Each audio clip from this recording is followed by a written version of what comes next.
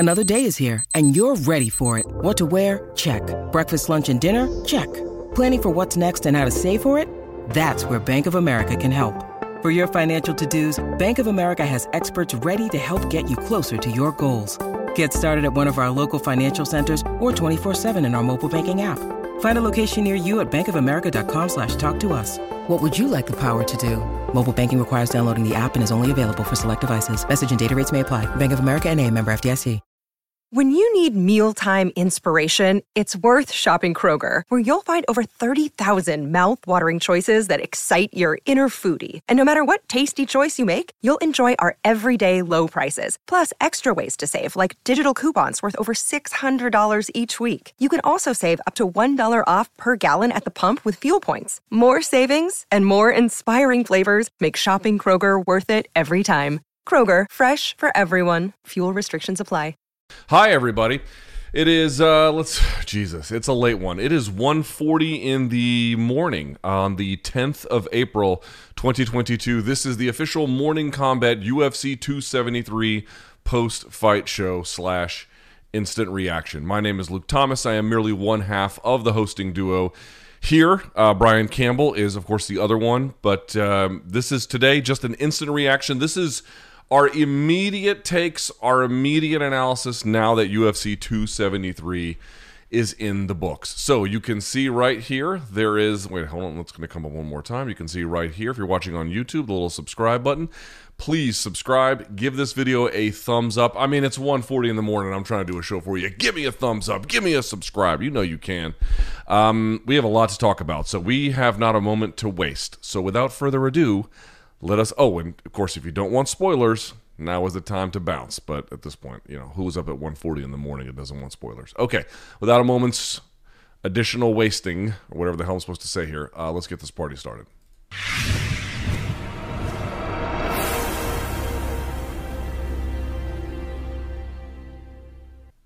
All right, there we are. I will turn this off.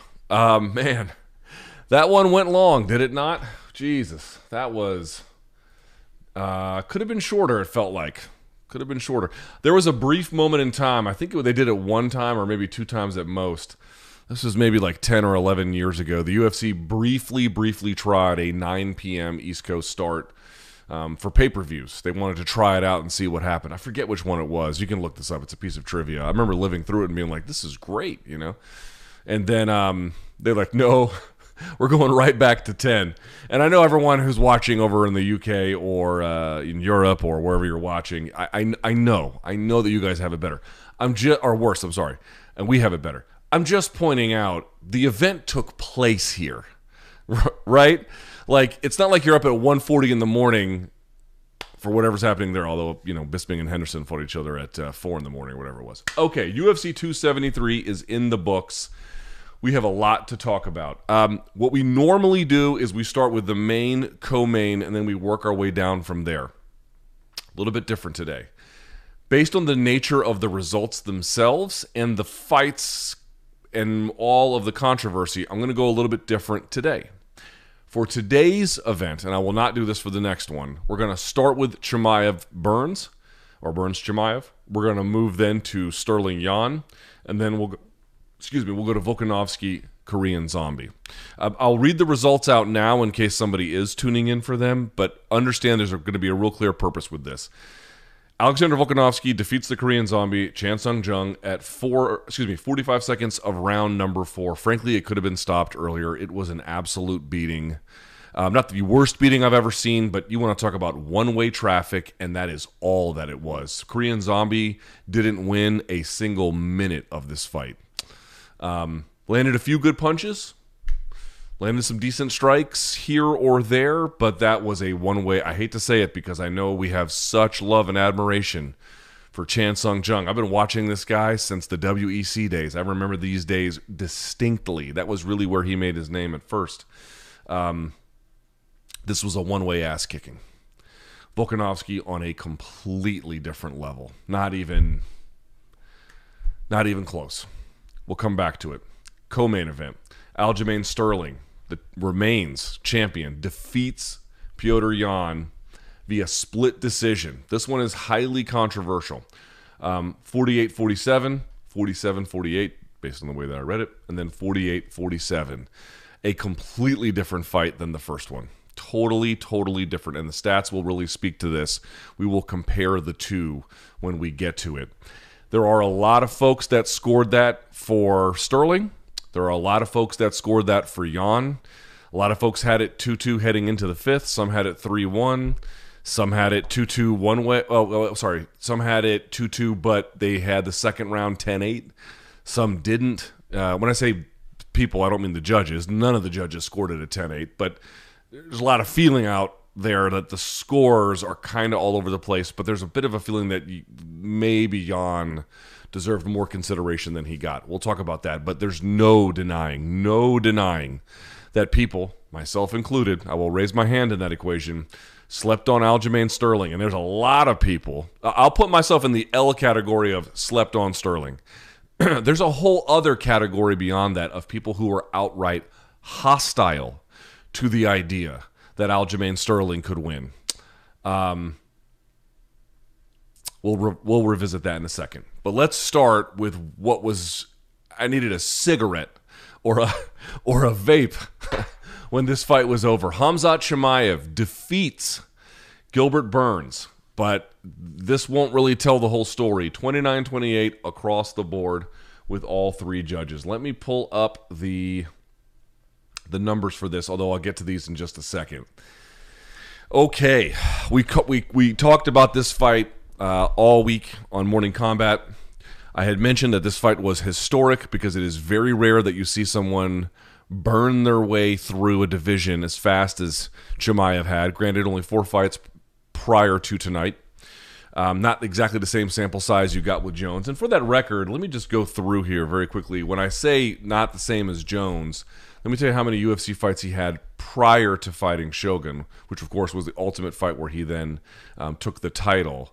So before that, he had Gusmao, Bonner, O'Brien, Hamill, Vera, Matyushenko, Bader. So he had 7 fights, and his 8th was the title fight. In this particular case, Chimaev had 4 fights. This was his 5th, although this was not for the title. So, and if he fights Colby, that'll of course make 6, and you'll get a little bit closer at that point. You'll have more to say about it.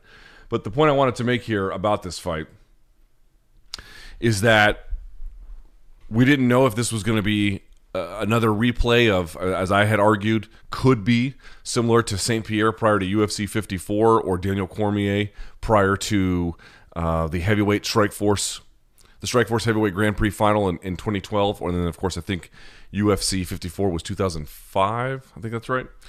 In any event, where you have this surging contender who is so full of promise but really untested against somebody who you could reliably use as an indicator. Not a gatekeeper who you kind of know what their pluses and minuses are. And no fighter is perfect. They're all going to have pluses and minuses. But, somebody who's really elite, somebody who can test the very best, if not be the very best on the right day themselves. And you got something like that here.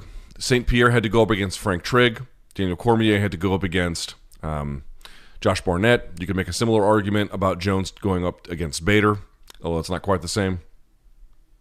And what did you get with Khamzat Chimaev and Gilbert Burns today? First of all, you got absolutely 2 dogs getting after it from beginning of the fight to the end of it. And I got to say, there's really no denying it, in part because it was so action-packed, in part because both of them kind of abandoned strategy late, and they just kind of had a bit of a pissing contest to see who could just be like they were just throwing haymakers at the end there.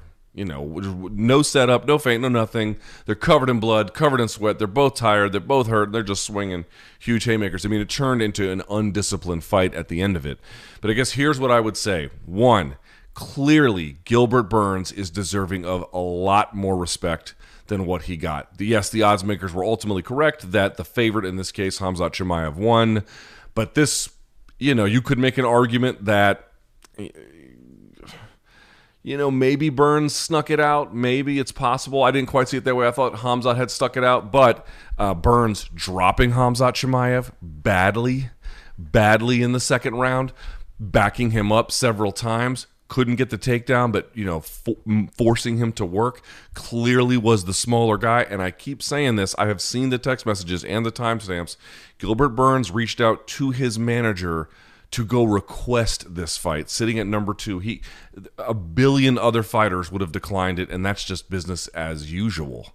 And he went out and sought it out. So Gilbert Burns at 35 was in excellent shape for this. He was well trained for this. I mean, at 35, he has a fully developed game at this point.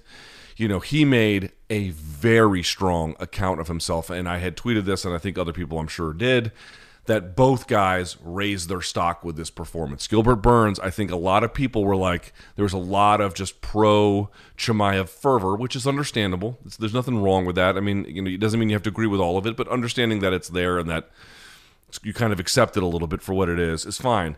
But it should not blind you. It should not blind you to the kind of threat that Gilbert Burns was, man. And you saw Danny Segura's video down there, and Will Harris from Anatomy of a Fighter. We talked him over at Morning Combat. He did a billion places of media. Dude, every indication was that he was in good shape. He wasn't too banged up for this. He had taken it seriously. He had done his homework. He did what he wanted to. Khamzat Chimaev had a hard time taking him down and making any use of it. Had a hard time, despite clearly having the larger frame of the two. So it ended up being a bit of a striking battle. I just wanted to start this conversation by noting you very much need to put some respect on Gilbert Burns' name. It is owed. It is deserved. He earned it. He showed you what he was made of in here and what he was made of up here. Granted, again, at the end of the fight, he got a little bit undisciplined. At the beginning, he had to use all of that, and at the end, he had to kind of rely on his heart.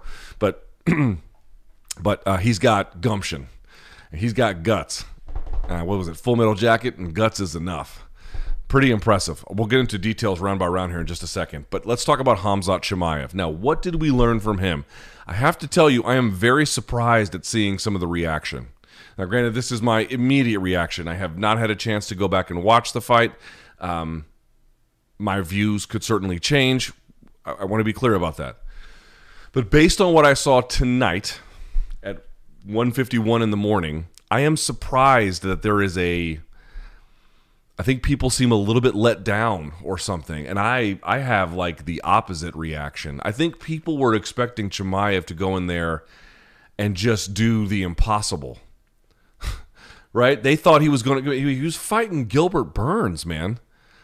Like, it is possible, and of course we saw this on display, that his punching power could have, got him out of there pretty quickly, and in the future it might. The guy's obviously heavy-handed. Clearly, the jab dropped Gilbert Burns, for crying out loud. I mean, the dude could punch. There's a question of how hard he was punching late, and again, there's a lot of questions about his discipline that we'll talk about, but I am so surprised by that the reaction is that, oh, okay, he won, and that's great, but, he looked raw. He was throwing caution to the wind. He got dropped, all this stuff. And it's like, guys, he fought Gilbert Burns, number one, who was super well prepared, very much took this seriously, gave it everything he had, is experienced at the highest level in jiu-jitsu, and a winner at the highest level multiple times, is experienced and a winner at the highest level here. Granted, he lost to Kamaru, but let's be fair. This guy is let there be no doubt about his ability and everything else about it. That's the guy you had to fight. Khamzat, he didn't fight all that disciplined, especially as the fight wore on.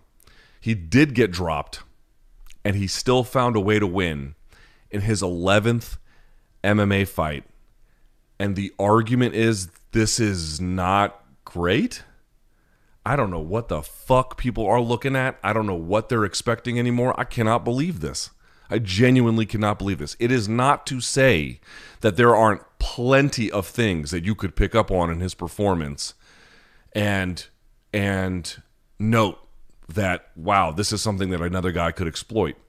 100%.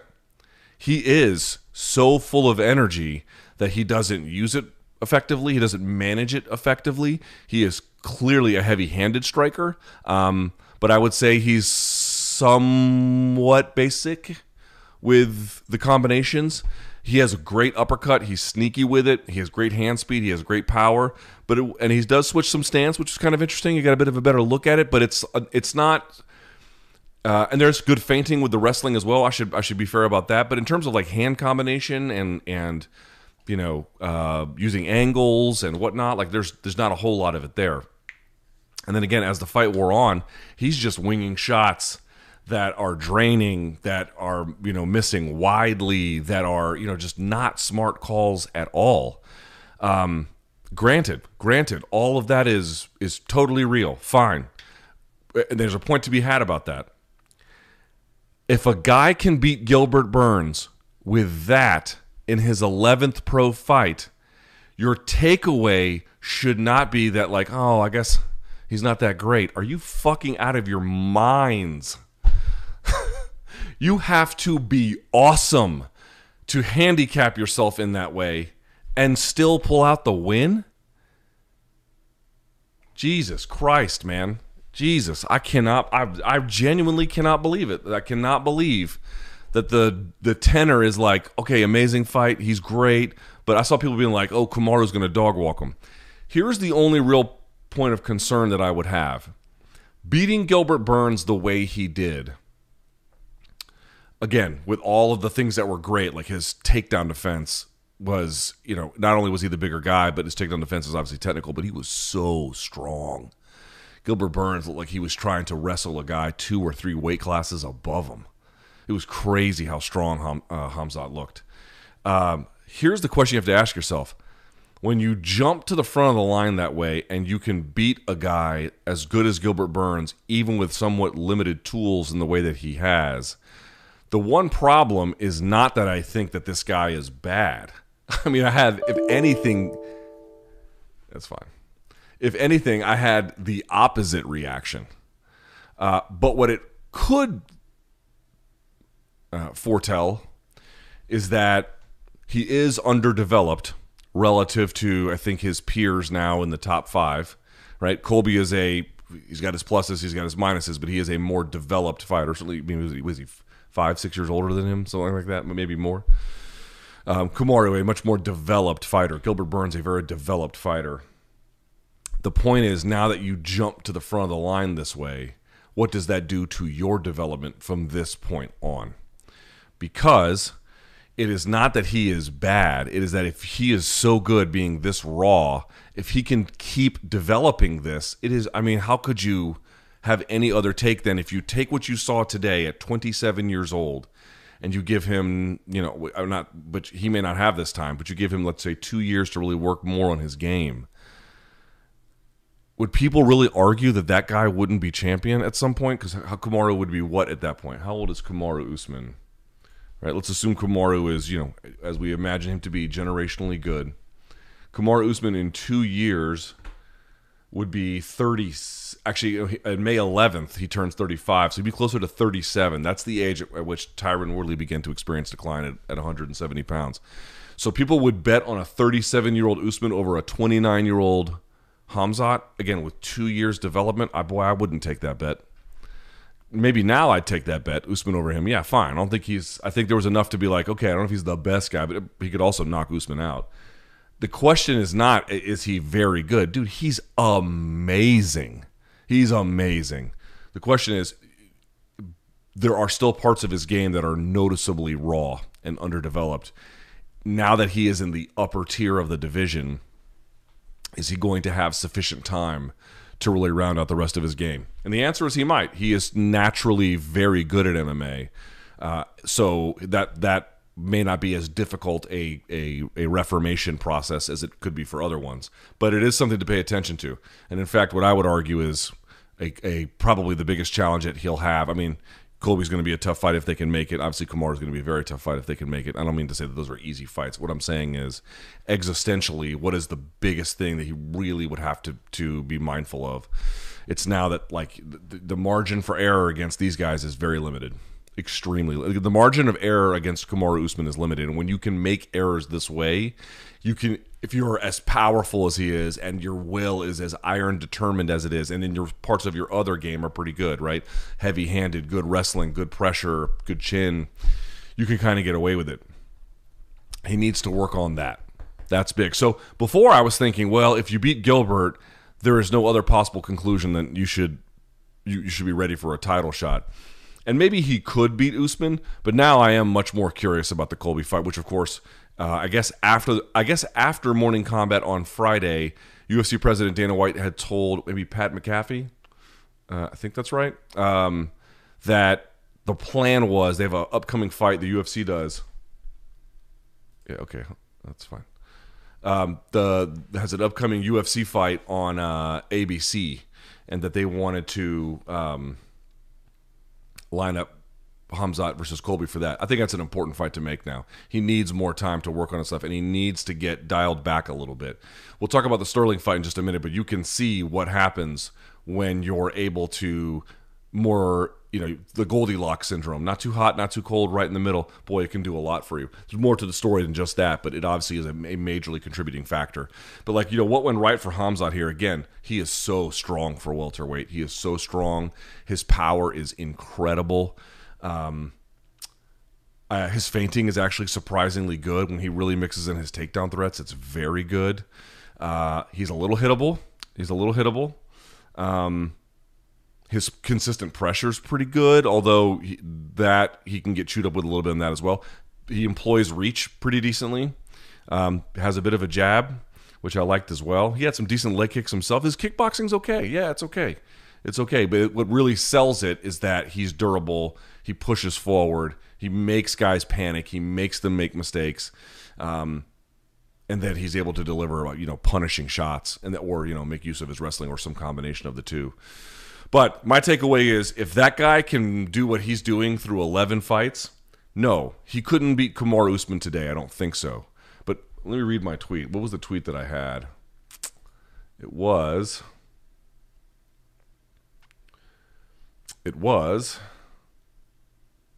let's see, a bunch of Sterling tweets. Yeah, not invincible, but he's a title contender. I mean, he just beat the number 2 guy in the world. That seems fair. And if he can keep progressing, there is simply no doubt he will be champion. Yes, if he can keep progressing. If he does, yes, there's Shavkat Rakhmonov coming, right? You guys know, if you're new to me, I have a personal YouTube channel. There's a whole Shavkat Rakhmonov study I did on there. I've been as high on that guy as you could be. And maybe if you jumped him to the front of the line, he would get a win like this on a night like this. I don't know. But I can say he's taking a bit of a slower approach, even though he's very young as well, relatively speaking. And I do think that at some point there's going to be a meeting between these two, or some combination of him and Brady and whoever else surges up to the welterweight ranks. Yes, there's other guys coming. I just really hope that, dude, if you can't appreciate a dude beating a guy this good in his 11th fight with weapons still this underdeveloped and still time to get them developed with all the other things that are going right, then you just can't appreciate MMA. I don't know what to tell you. Have your criticisms. Yes, for some people, I recognize they had him on Mount Olympus, and he came back down to earth a little bit, and so there is a little bit more of a recognition. I didn't have him in Mount Olympus. I had him in sort of no man's land, and to me, that he can race out in front like this and do what he did to Gilbert, dropping him. Let's go through some of the numbers here on the stats. Is truly remarkable, truly impressive in every way. Okay, so let's talk about the significant strike volume. They only had Khamzat Chimaev had a total of 223 significant strike attempts. There was 200 attempts from Burns. Burns landed 119, so he technically landed more numerically, but of course qualitatively there can be a difference. 108 for Khamzat. Khamzat still had a near 50% significant striking percentage. That's interesting. 59% for Gilbert Burns. All right, so Gilbert Burns in round 1 suffers the knockdown. That was kind of big. And then, of course, he got majorly outstruck. In the second round, it was very much the opposite. Round 2, Gilbert Burns scores 56 significant strikes to Khamzat's 37. Khamzat did get his takedown in round 1 and a takedown in round 2. Gilbert Burns went 0 for 3 in takedowns in round 2, but there was hardly any control time for Khamzat, and this was sort of that tells you the story. He got a takedown, but he only had 10 seconds of control time. Gilbert Burns did a phenomenal job with the takedown defense. Never let himself get overwhelmed, never consented to I'm just gonna accept this position, never ever ever. Fought the hands nimbly, knew all the right steps to put himself back in there, to get his hips square with his opponent, to get the underhook, to get pressure. I mean, he did a really, really good job with that. Round 3, Gilbert-Burns.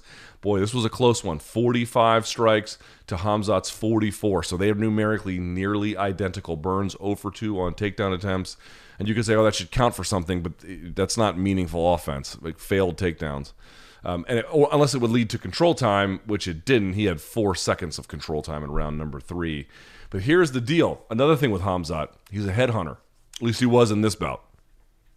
77% to the head for Khamzat. Now, Burns not much different. He's not much different. 74% to the head, but slightly here. He turned it back, or whatever the proper. It's 2 in the morning. I can barely talk right. This is the difference. Burns went 18% to the body and just 6% to the leg. Again, this is in terms of targeting. So what landed and what missed, but what did you aim at? For Khamzat, 12% to the body and 9% to the leg. So a little bit more body work. Nearly 20% of his strikes, 1 of 5, was targeting the body. And then, of course, nearly everything was at distance. A extremely competitive fight. I think in the end, for as much as Khamzat getting dropped because he just, he put himself in these kinds of positions, he got dropped bad in round 2. It did look like Gilbert was wearing the damage a little bit more, although Khamzat's face was cut open and the whole 9 yards. But he got tested here. He got a bit of a wake-up call, too, about, Khamzat, I think, fought the way he did because prior to tonight, he never had to think about a guy who could ever do anything to him, right? You're like, oh, he fought so undisciplined. Right, but he's 27, and he finally realized, okay, I can't just, motherfuck all these guys. Like, all the ones that he had up to this point, yes, he had. But, bro, you start getting on the upper echelon, it's a different ball game. And I think he got a bit of a wake-up call with that tonight. But he's 27. He's at an elite MMA gym. There is very much reason to think if he can just harness that energy and put it back into brain power and back into discipline, and learn from this sort of the raw way he fought, that there's a lot of that might go away against Colby. And by the way, the Colby fight might look totally different, or Colby could just wrestle his ass to death too. We will have to see.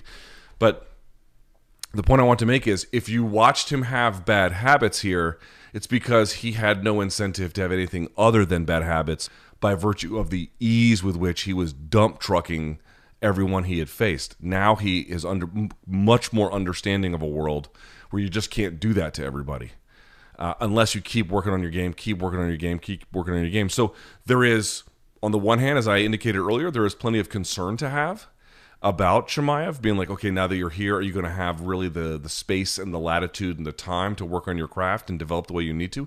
I think that's legitimate. I just also think, on the other hand, you can see the bad habits and you can see some of the mistakes he made, but this experience can only inform his judgment. So we're going to learn what kind of long-term prospect, or now contender, that he is. What kind of decisions he makes after this. Does he take an experience where he got away with it a little bit because he always could, but now got a little dicey? Does he learn from that and be like, okay, I need to harness this into something different? I think he so badly wanted to just take over the fight physically that he put himself in some of these compromising spots. So, a lot of different ways to look at it. I just really hope that it's okay, perfectly okay, and in fact, more than warranted, necessary, that we talk about all the things you can find wrong with Khamzat's performance. Please, I don't want to hide from any of it. I don't want to undercut any of it. But I would just say, if you are disappointed with this, it can only mean that you had an expectation of him, and really any fighter or any fight, that is far beyond even what the most amazing fighters can do. You have to just sort of say, like, what is possible in the real world, and what he accomplished in the real world is fucking amazing. It is amazing. It is amazing. So let's be cognizant. Let's be vocal about the things that you didn't like. Fair. And if you thought Burns won, I wouldn't hate that. It was a close fight, man. That was a close fight. That was a really close fight. I could see how Burns took the second and third. And Chimaev needs to really learn how to adjust his pressure so he can maintain it over the court. I mean, there's a lot he has to learn from this. Dude, this is in the hands of the right fighter, and we will see if he is that. In the hands of the right fighter, this was an insanely valuable experience. Insanely valuable. It just turned into a wild brawl at the end because this guy, he is so used to just dump trucking everything. He never had to accept that another guy can withstand it and then push back. Well, they exist. So let's see what he does with it. I'll be very curious to learn. Anything else from this in terms of the leg kicks? Yeah. Burns. Yeah, Chimaev had here we go. This is interesting. Burns was 2 of 3 on leg kicks in round 1. Chimaev 5 of 5. I noticed he was pretty good with it. Then Burns was 4 of 5 in the second. Chimaev 4 of 4. So still good. But round 3, he was just 1 of 1. He kind of got away from it, and then he just went to his hands. That's what I'm talking about. You're like, oh, that's terrible. Not for it. I mean, it's his 11th fight. You know what I mean? Like, you can make the same argument about someone, not the same one, but you can make these similar kinds of concerns about what you see in a performance, but you have to grade it against where they're at. You know, like, oh, this amateur did something wrong in this amateur bout. He's a fucking amateur. And they're gonna do those kinds of things. So for a guy in his 11th pro bout, I mean, this wasn't the ass kicking that St. Pierre put on Trigg, and this wasn't, the one with Barnett was had its moments. It was back and forth. It was certainly exciting, but that was definitely a bit of a Daniel Cormier show. This was a lot more even. But even through all of that, I just can't believe a guy with only 11 fights can do that. It's hard. That's insane. That's completely insane. By the way, where was John at the show? The Shogun fight was his 13th. Yes, was his 14th. Excuse me, it was his 14th fight. So if Khamzat has a title shot in 3 fights, which seems unlikely, but it might happen sooner or later. Actually, we'll see. I mean, if he loses to Colby, we'll see. But assuming he wins that, it would have to be right after. So we may not get that. But, it'll be curious to see how his progression tracks relative to John's. And by the way, John didn't fight so raw in that way, but he had a lot of problems with his game, relative to what he eventually became. Like, if you compare who he was in the Matt Yushchenko fight relative to who he was in the second Gustafsson fight, I mean, it's like night and day. So there's going to be a real big question about his development. Lessons learned, blah, blah, blah. But if that dude keeps getting better at the rate he's been getting better, or even something approximating that, I don't know how you can conclude he would never win a title. Seems like he'd be like one of the first names you'd pick. So we'll see. We'll see how all that goes. All right, let's talk about the co-main event, because, boy, people are upset. All right. Aljamain Sterling, as I mentioned, remains champion. Split decision, 48-47, 47-48, and then 48-47 for Sterling. How did I score it? I watched the first round, and I tweeted about this as well. You can double-check. I just wasn't sure what to make of the first round. I wasn't really watching it in a scoring kind of way. It seemed to me, based on recollection, that maybe Aljo won, but before you crucify me, I saw a bunch of people being like, no, that was Jan's round. I wasn't watching it like a judge. I was just kind of watching to see what they were doing and then trying to remember who was having meaningful offense. So that's very much not and that's by definition not an informed judgment, all right, or partially informed. Second, third rounds, clearly Aljo. Fourth and fifth rounds, clearly Jan.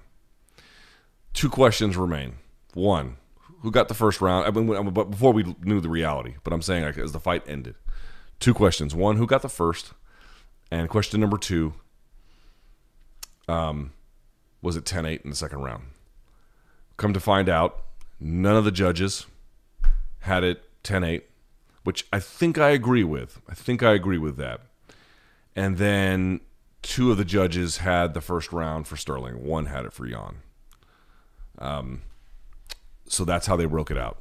Let's look at some of the numbers to inform our judgment here just a little bit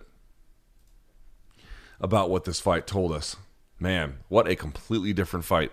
In the first fight, Jan had, I think, 10 significant strikes landed in the first. He had 14 significant strikes landed in the second, and then everything ballooned from there. He had 30 significant strikes in the third, and then 34 in the fourth, and then the fourth was an abbreviated round due to the illegal knee.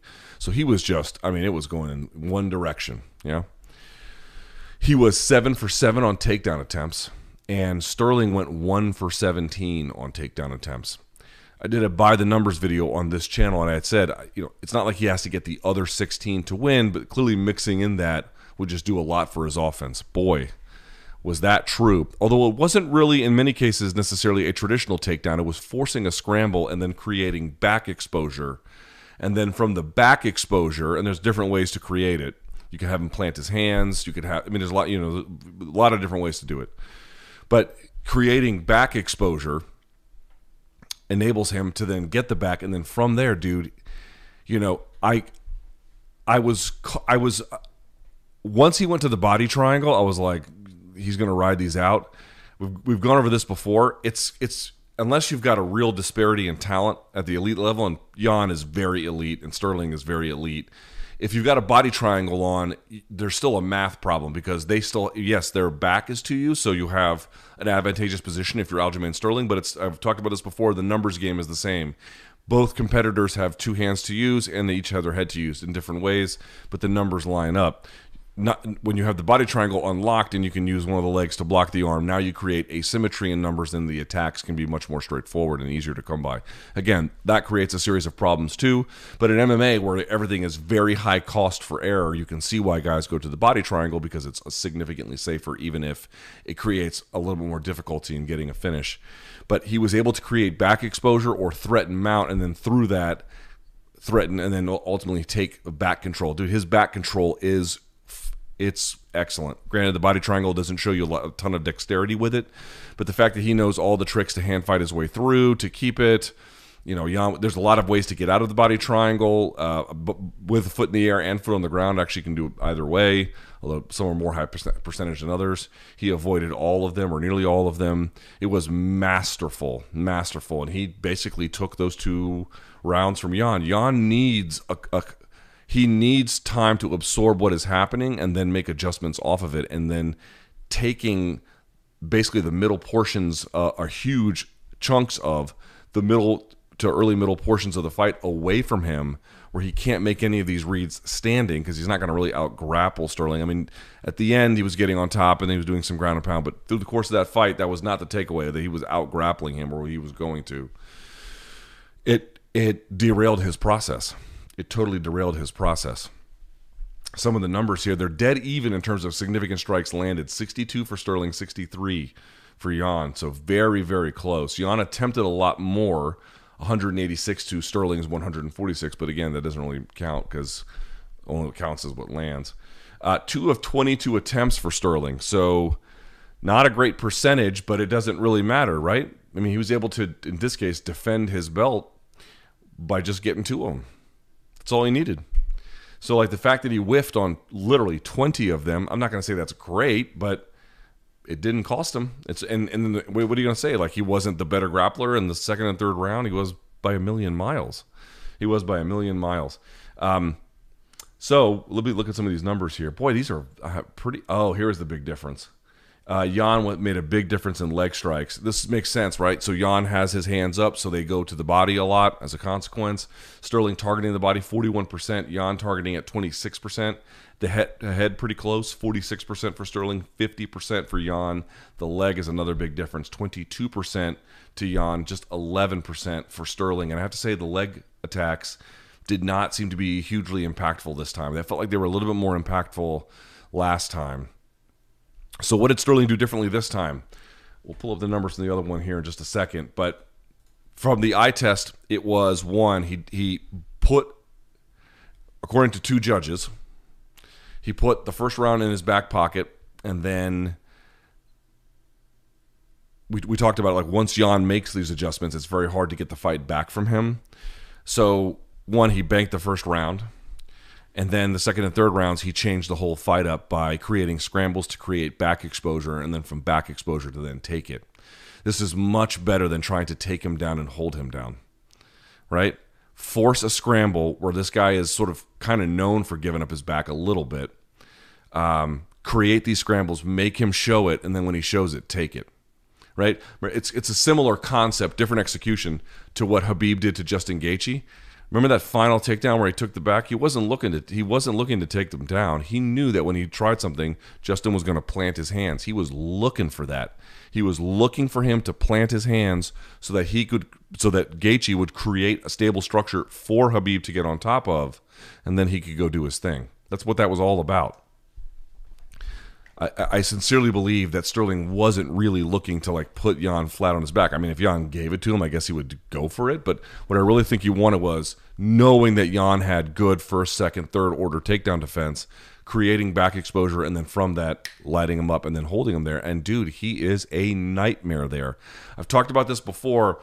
He isn't just technical with the positions. Obviously, he is. And again, the body triangle is, it's not the most difficult position to hold. I want to be clear about it. But I also want to point out like his grappling strength, like his grip strength, how much that must wear on you. I've said it before. Dude, he hit an upside down head and arm triangle on, I think it was Takeya Mizugaki. That is, dude, that is, that I just can't believe. I've never seen that other than when he did it. I've never seen something like that in the training room. Never. Dude, you gotta be fucking strong to do that.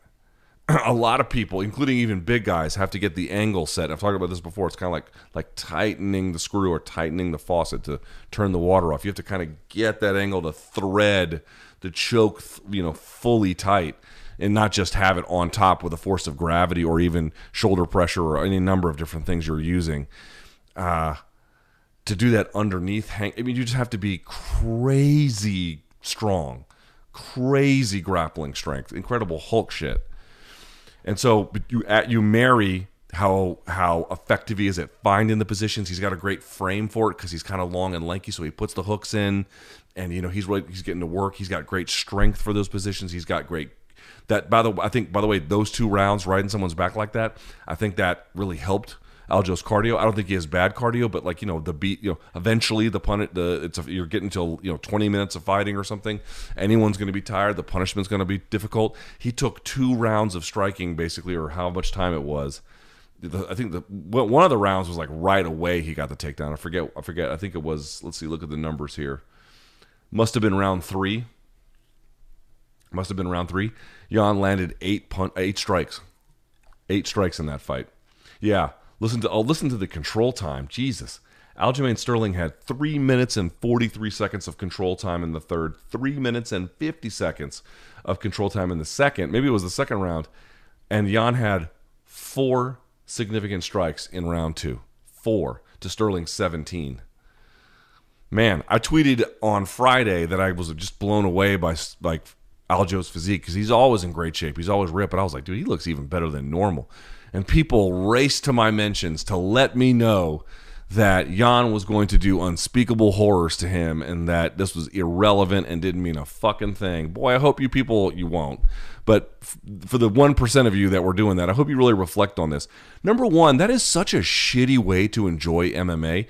Listen, I have seen generations of fans come and go. It takes about 5 years. People fall in love with MMA. It's the most amazing thing they've ever seen.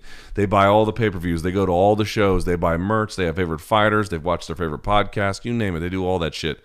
And then they realize they start to get tired of it. And then, life gets in the way and they get on their interest and they sort of fall by the wayside. And it sort of goes and goes and goes until they've got, barely a casual relationship with it. And you're like, oh, that won't be me. That's every generation of fan before you. I have seen it a million times by people you would have never expected it.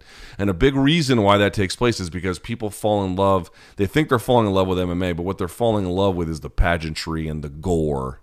They're actually just spectators at the Roman Colosseum. They're not really there because they love fighting. They're not really there because what really captures their imagination is the activity. It's something else, that's something much less sustaining. A sustaining way to be an MMA fan is you can pick who you want. I picked Jan. I was wrong. I thought Jan was going to win, but I didn't think Sterling was some chump or something like that. You had to take him seriously as a threat. There are thousands, if not millions, of MMA fans, journalists too probably, who didn't think Sterling could do a thing, who was just, a lamb being led to slaughter, and wanted everyone to know that it was not possible to have any other interpretation other than the guy is terrible. And, do you like his act? Do you not like his act? I don't like most fighters' acts, to be honest with you. I'm a 42-year-old guy. Shit doesn't work for me anymore, But, like, if you can't watch a fight, even if you think someone's going to win, and if the way, I'll put it this way, if you go into fights being like, I confidently think this guy is going to win, and not only do I confidently think this guy's going to win, I'm going to use that as the operating principle by which to understand and interpret this fight. Meaning, because I'm so confident this guy's going to win, this other guy is shit and is irrelevant to me. It's all a binary equation. Fuck him, blah, blah, blah. You're nothing. Dude, you will not be around here very long. Let me just tell you how this movie ends. You won't be here very long. Because that's not, you cannot sustain anything that way. That is, these fighters break your heart because MMA is chaotic, and when you think they're going to win, they don't.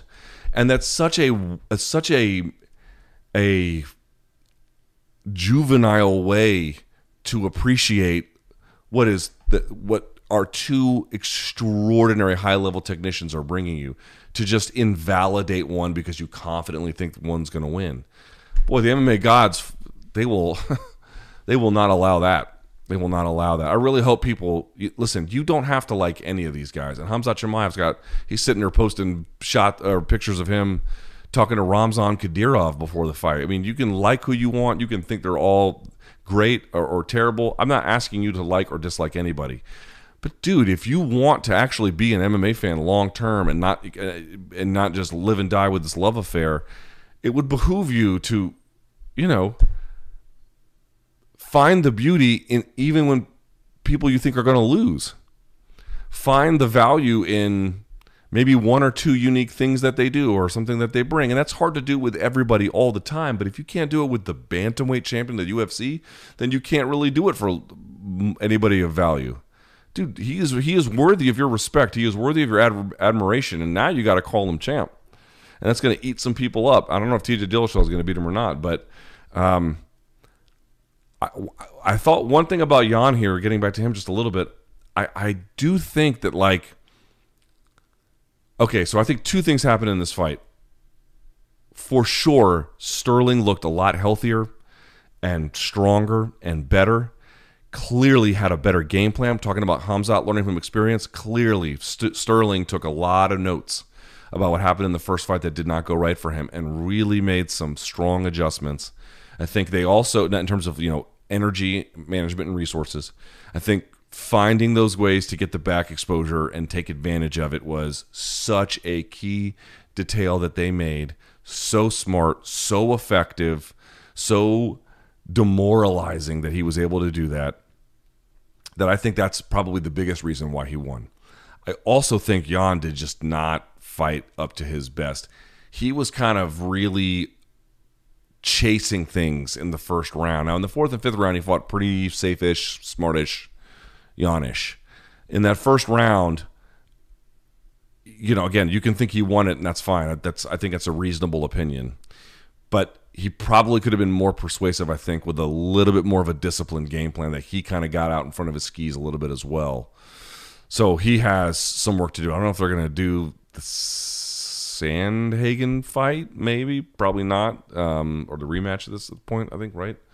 So I'm not sure what they're going to do with Jan at this point, but I do think it is worth mentioning that the biggest factor to me seems like what won Aljamain Sterling this fight was him and his team's adjustments. That's number one. But I think that saying that all of the things that went wrong for Jan are all things caused by Aljo, I can grant that the most important things that went wrong probably went to Aljo, but not all of them. Some of those wounds appeared to be self-inflicted by virtue of strategy or mindset or not having his normal team there or what, any number of those things. Who knows? But I did feel like he underperformed relative to what we know him. He's usually much more reserved. Maybe he still would have lost the first round anyway, but I don't know. It was just a weird performance from him. But the biggest story is Aljamain Sterling he is infinitely better than his critics would like you to believe him to be. Infinitely better. And he has a claim as the best bantamweight on earth. He does. He has a very much a rightful claim for that. You can also say that some other ones might have a rightful claim. Fine. But I don't think you could exclude him from that list. He has really fine-tuned so much of his game. And by the way, it wasn't a perfect performance from him either. Like the fact that he can't really sit down on his shots to deter people means that they're going to be in his face for 5 rounds, right? Unless he can get the submission. But if you're mostly on the feet or whatever, the ground's useful, but you can't finish them there, so the fight keeps going, and you can't really stick it to him, that could be a problem. That could be a problem long term. And his style is taxing as a consequence. There's so much work that has to go into it, which is why taking the back is so smart, because that's the best reprieve he's going to get given his style on the feet. If he can't, otherwise, it forces him to not have to reshoot and everything else, although obviously I realize it. Where did all the takedown attempts come from? 2 in the first, 2 in the second, 4 in the third, in the fifth, 4 in the fourth. He had 10 in the fifth. 10 takedown attempts. Jesus. So he had 8, then he had 10, so he had 12 before. That's still a lot. That's still a lot as well. All right, let's get to the main event here. Last but certainly not least, Alexander Volkanovski defeats Chan Sung Jung at 45 seconds of round 4. I said this on Submission Radio earlier this week. Those boys are Australian, and they were asking me, what's it going to take for Volk to get more popular appeal? And I'm like, you got to stop beating up everyone's favorite fighters, man. I know the 2 max fights are close, but and controversial, but Volkanovski won them. Then Ortega had some amazing moments, but Volkanovski beat him up real good.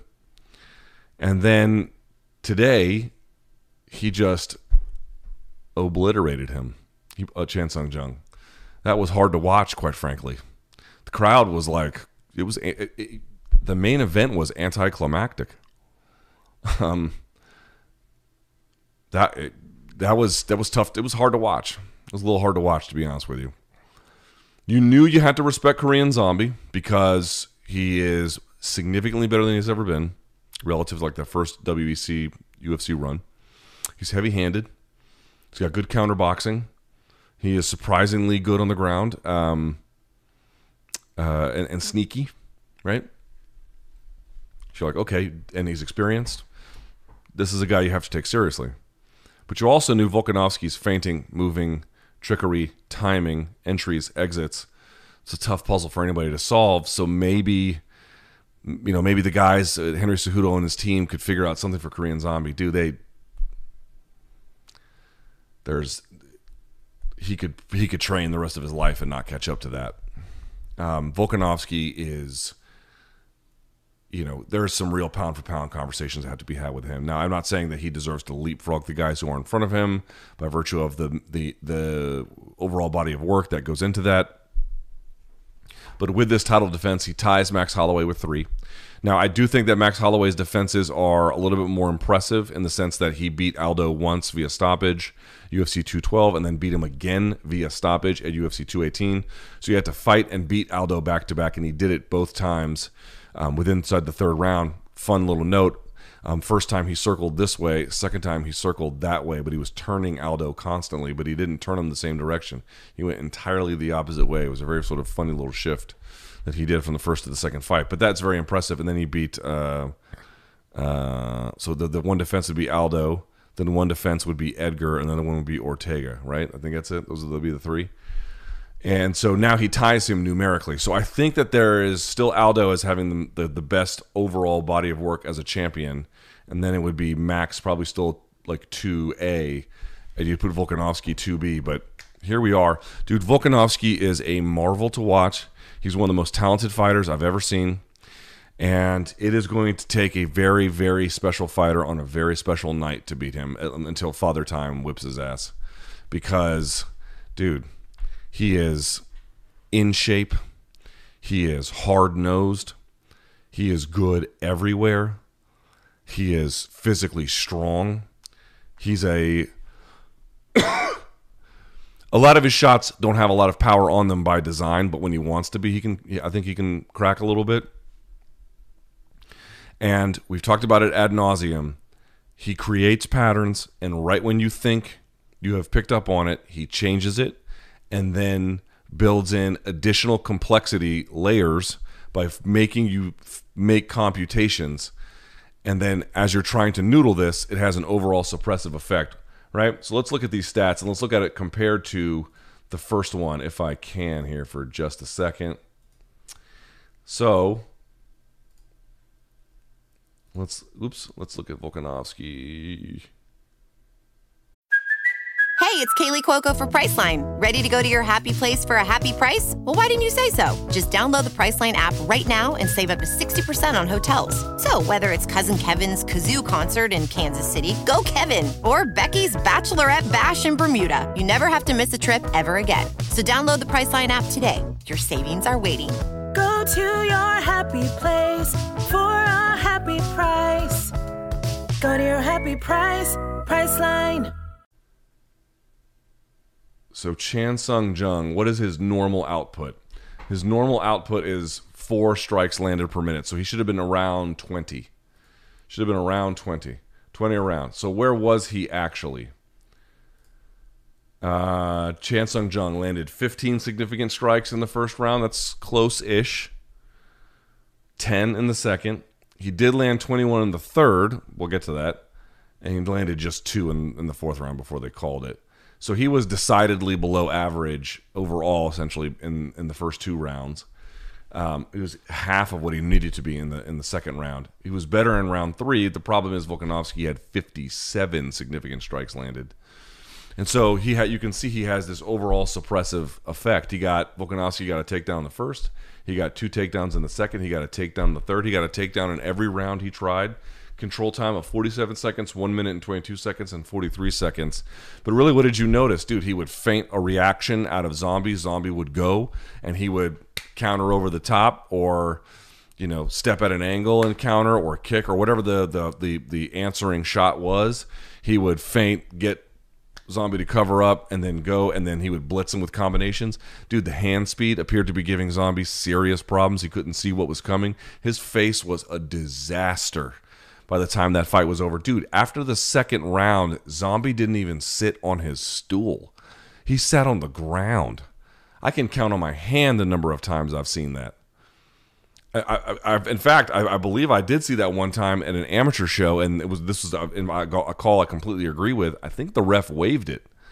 Now, if it's for an amateur, it's a completely different consideration. If they're showing you those signs, you don't let it go. This is a world title fight. You kind of let it breathe a little bit. But after the second round, he goes back to his corner and sits down. And then after the third round, did the exact same thing. Paul Felder, by the way, this is one of the better nights I think Paul Felder has had. He's always good. He was great tonight on the microphone. So shouts to Paul Felder for doing a phenomenal job. He had the exact same thought I did after that third round. I was like, dude, they don't need to let him come back after this one. What is one of the arguments a lot of people use about MMA versus boxing in terms of why corner stoppages are a little bit more consistent over there relative to MMA? It's that in boxing, it's a confined universe. It's just boxing. And so if there is any kind of issue where there's a clear difference in ability, and it's that way round after round after round, after 5 or 6 rounds, you can call it because all this person is doing is just taking punishment. The chance for variation or chaos or upsets happening, it's much narrower by virtue of the lack of variability, relatively speaking. This felt like a boxing fight like that, where maybe Volk was going to put him away in that flurry in the fourth, but you were just like, dude, there's no catching up here. He would have to land the most miraculous shot ever. It is very good that they stopped that fight at, 47 seconds in the third? 45. It is very good that they did that because the other, 4 minutes and 15 seconds would have been damage he would have never needed to get back. This felt like a boxing fight where after, like, I for my dissected, I did Errol Spence versus Lamont Peterson. Lamont Peterson, after 6 rounds of Errol Spence tuning him up, goes back to his corner, and Barry Hunter's like, I don't like it. I don't like what I'm looking at. Let him go back out one more, and then they called it after that one. It felt like that. Where one guy was just clearly so much better than the other one. The other one didn't have a prayer. It wasn't going to work. For Volkanovski, and what he calls scrambling the brains, and the feint work he's done, and the pattern work he builds, and the suppressive effect it has, and the decision-making overload that it causes, and the computational failure that it produces in his opponents, he is almost unlike any other fighter I've ever seen. And I'm going to say it one more time. I don't care who your favorite fighter is. If they're fighting Volkanovski, they better pack a fucking lunch. You better do your homework if you want to have any shot at this guy. You better write down every pattern he's ever tried, and every counter he's ever pulled, and every switch he's ever made, and all the reasons for it, and you better have it memorized. If you have to have it memorized like you know, you're an insane person, it's going to require a level of commitment that would be shocking. Short of that, only Father Time is going to wind him down. I just think he's so far ahead. His ideas about the game, how he looks into it, how he seeks it out, how he handles himself, all of these things, the way in which he conceives of offense. How do I want to create it? How do I want to do this? What are the goals I'm looking for? He is thinking on levels that are so far beyond what everyone else is doing. Right? I'm going to create computational failure through overload. Who is doing that? And by the way, even if they have that idea, who is executing on that vision? He is remarkable beyond words. Let's look at some of the numbers here as well. The targeting. Volkanovski went a lot to the head, as I mentioned, 73% to 64% for Chan Sung Jung, 7% to the body, which makes sense for Volkanovski. That never does a ton of body work. 18% for Chan Sung Jung. He had a little bit, and then 18% to the legs. For Volk, that makes sense, right? Headshots and leg kicks. It's how he sets up angles. It's how he sets up entries. It's how he sets up other shots behind it. It's how he sets up any number of things. Constantly turning opponents, even when he's getting backed up, constantly disrupting their base, constantly getting them to freeze, constantly getting them to transfer defense in one direction or the other so that he could take advantage over it, feinting out reactions, going afterwards. This was big bank, take little bank, 80 foes in candy paint. That's what this was. So a remarkable effort by a remarkable champion. What are they going to do from here? I don't see how you do anything other than the Max fight. I don't know what would possibly make sense at this point. What would the rankings be? Let's put the rankings up there. According to these rankings, Holloway is 1, Ortega is 2, Rodriguez is 3. I mean, you could do Rodriguez for a fresh matchup, but I think he's got a fight coming up anyway or something like that. And, there's Holloway sitting at 1. Holloway's the answer. Holloway's the answer. But that's for all the marbles, folks. Volk versus Max 3. I think Max would validate the feelings of a lot of folks who think he won either the first or the second fights. Conversely, if Volk beats him 3 times in a row, you can say whatever you want about the first 2. If you have, and let's say it goes another 5 rounds, if you had 15 rounds against the guy and you couldn't get 9 different judges to give it to you, then what are you supposed to say at that point? So we'll see. It could go either way, but Volkanovski was Jesus, that felt unfair. It felt unfair to watch him. All right, let's see what the folks have to say on the Twitter machine. Burp. All right, let's see.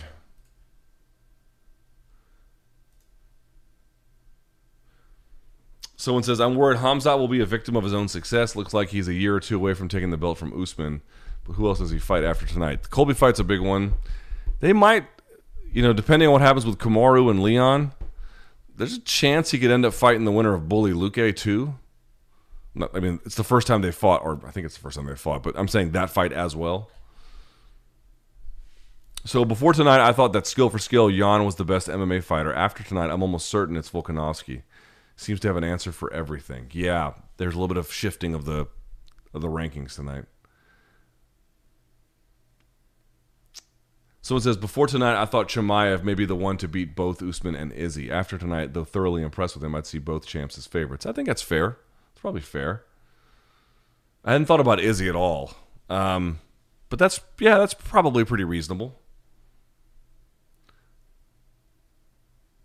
Yeah, Chimaev stock rose from this person writes, but Durinho did enough to humanize him. Totally agree. This had an insanely long run time. So it says, Aljo really prioritizes staying balanced and keeping dominant position during grappling transitions, which stifled Jan on the ground. Why do you think so many high-level grapplers sell out for the submission, even at the high cost? Because Sterling is experienced and has a game that's built to last, and a lot of guys don't. Tony Khan was attending. So here's a true story. In 2011 or 2012, I cannot remember what year it was specifically. You guys know MIT has that sports analytics conference, the Sloan Analytics Conference. It's this giant conference on sports analytics, and it's every nerd from every sport you could imagine. One year I got to speak on a panel. It was me, Jordan Breen, Jack Encarnação, Dominic Cruz. All of us got to speak it, and we got to go speak at MIT. I felt like a real winner that day. Anyway, and Rami Gnauer was there, who's the founder of Fight Metric. And where the fuck was I going with this story? And Jesus Christ. I don't even remember where I was going with this fucking story. It's so late in the morning. Anyway, what happened at that event? I don't even know. Why do they sell it for the submission even at a high cost? Oh, wait. Oh, Tony Khan. Yes, sorry. Anyway, so Jordan Breen and I, we speak on the panel, and then they had this, like, if you were a panelist, they had their own green room. Like, you could only go in if you were on a panel. And so we walk in there, and, like, Lindsay Zarniak is there, and Darren Ravel is there. And Breen and I were talking about Dave Meltzer, because I was, we were just talking about his newsletter, because I don't remember what we were saying. By the way, everyone knows I don't like pro wrestling, but I love Dave. I worked with Dave. Dave's great, and he's a big success. No hate at all. Tony Khan overheard us talking, and he came over and introduced himself. And he gave me his phone number. We've texted a few times over the years. And here, you don't have to believe me that I actually have his phone number, but I think I still have it, right? Still got that thing? Well, let's see if I got the Tony Khan phone number. I believe I do. Let's see.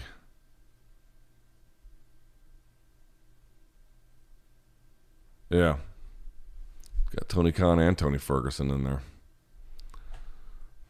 In the old thing. Anyway, he's been real cool to me. Tony Khan's been super cool. So I know he loves his pro wrestling. That's why he introduced himself. He's like, oh my God, I'm a huge fan of Dave Meltzer. I love him, blah, blah, blah, blah, blah. I think he's been a subscriber to the newsletter since forever. So shouts to Tony Khan. Cool guy. Someone says, Volk is my new favorite fighter, and as such will promptly lose his next fight. Yeah, maybe. Very quiet crowd after the Alexander win. I mean, that was a terrible crowd in Jacksonville. Florida sucks. I mean, Florida's got nice parts. Don't get every part of the world has basically nice parts. And, Florida's got some really nice parts. Like, there's nice people in Florida. The beach is cool. There's lots to see in Florida. There's a lot of fucking dirtbags in Florida, too. And you're like, oh, how would you know, Luke? Motherfucker, I've been there for a long time. You ever been to Tallahassee, Florida? Plenty of dirtbags in Tallahassee, Florida. You ever been to Pensacola? You ever been to Daytona where you can just drive up on the beach? Shit. Someone says, most of the UFC's current champions don't excite me. That sucks. Aljo's cardio improving so dramatically between fights. Yeah, but more than that, Aljo's decision-making about how to use it has gotten better.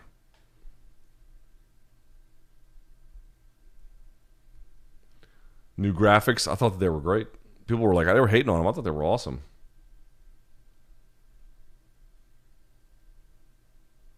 Apparently, Zombie's translator left out him saying, I now know I can't be UFC champion. Jesus. That is a hard thing to say. Someone says they want to see Sterling versus Jan again. I would like to see Jan fight somebody else. I'm not going to say he shit the bed tonight because, again, you can make a case that he won, but I don't know. There was something about that first round that, even if you want to score it for him, something about it rubbed me the wrong way.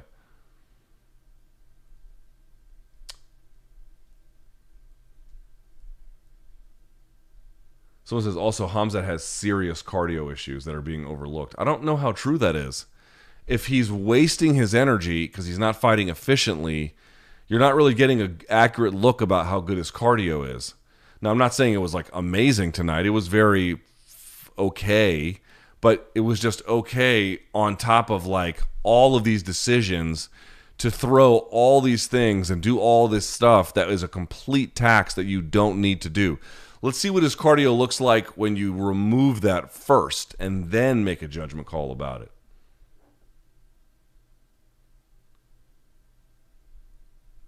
Someone says, Khamzat has quit in him. How can you not see that? Every fighter does. Oh, not my favorite fighter. Oh, them too. Is there anything in the fact that Chimaev competed during Ramadan? Potentially. I've seen certain Muslim fighters do it, and I've seen others not. Karim Benzema, who's not a fighter, of course, but is the boss of Chelsea and PSG. I think he had food and nourishment 13 minutes before a game recently because he was fasting due to Ramadan. So it wasn't like he had like a lot to fill him up. He was still able to get it done. But this is the show. This is where we are. Okay, so this is my instant reacts. I appreciate you watching. Thank you so much. You might have noticed some of the new lighting and whatnot. Showtime came over, or the folks behind the production at Showtime came to my house on Friday and set me up with a bunch of new stuff. New lighting, hair light, whole 9 yards. So maybe it looked better. I don't know.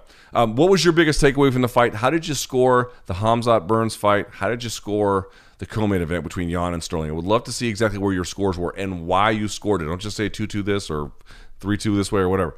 Tell me why you scored it the way you scored it. I want to see it. Thumbs up on the video. Hit subscribe. Again, thank you for being with me here this late hour. Try to get some sleep until next time. Let them gains be loyal, players.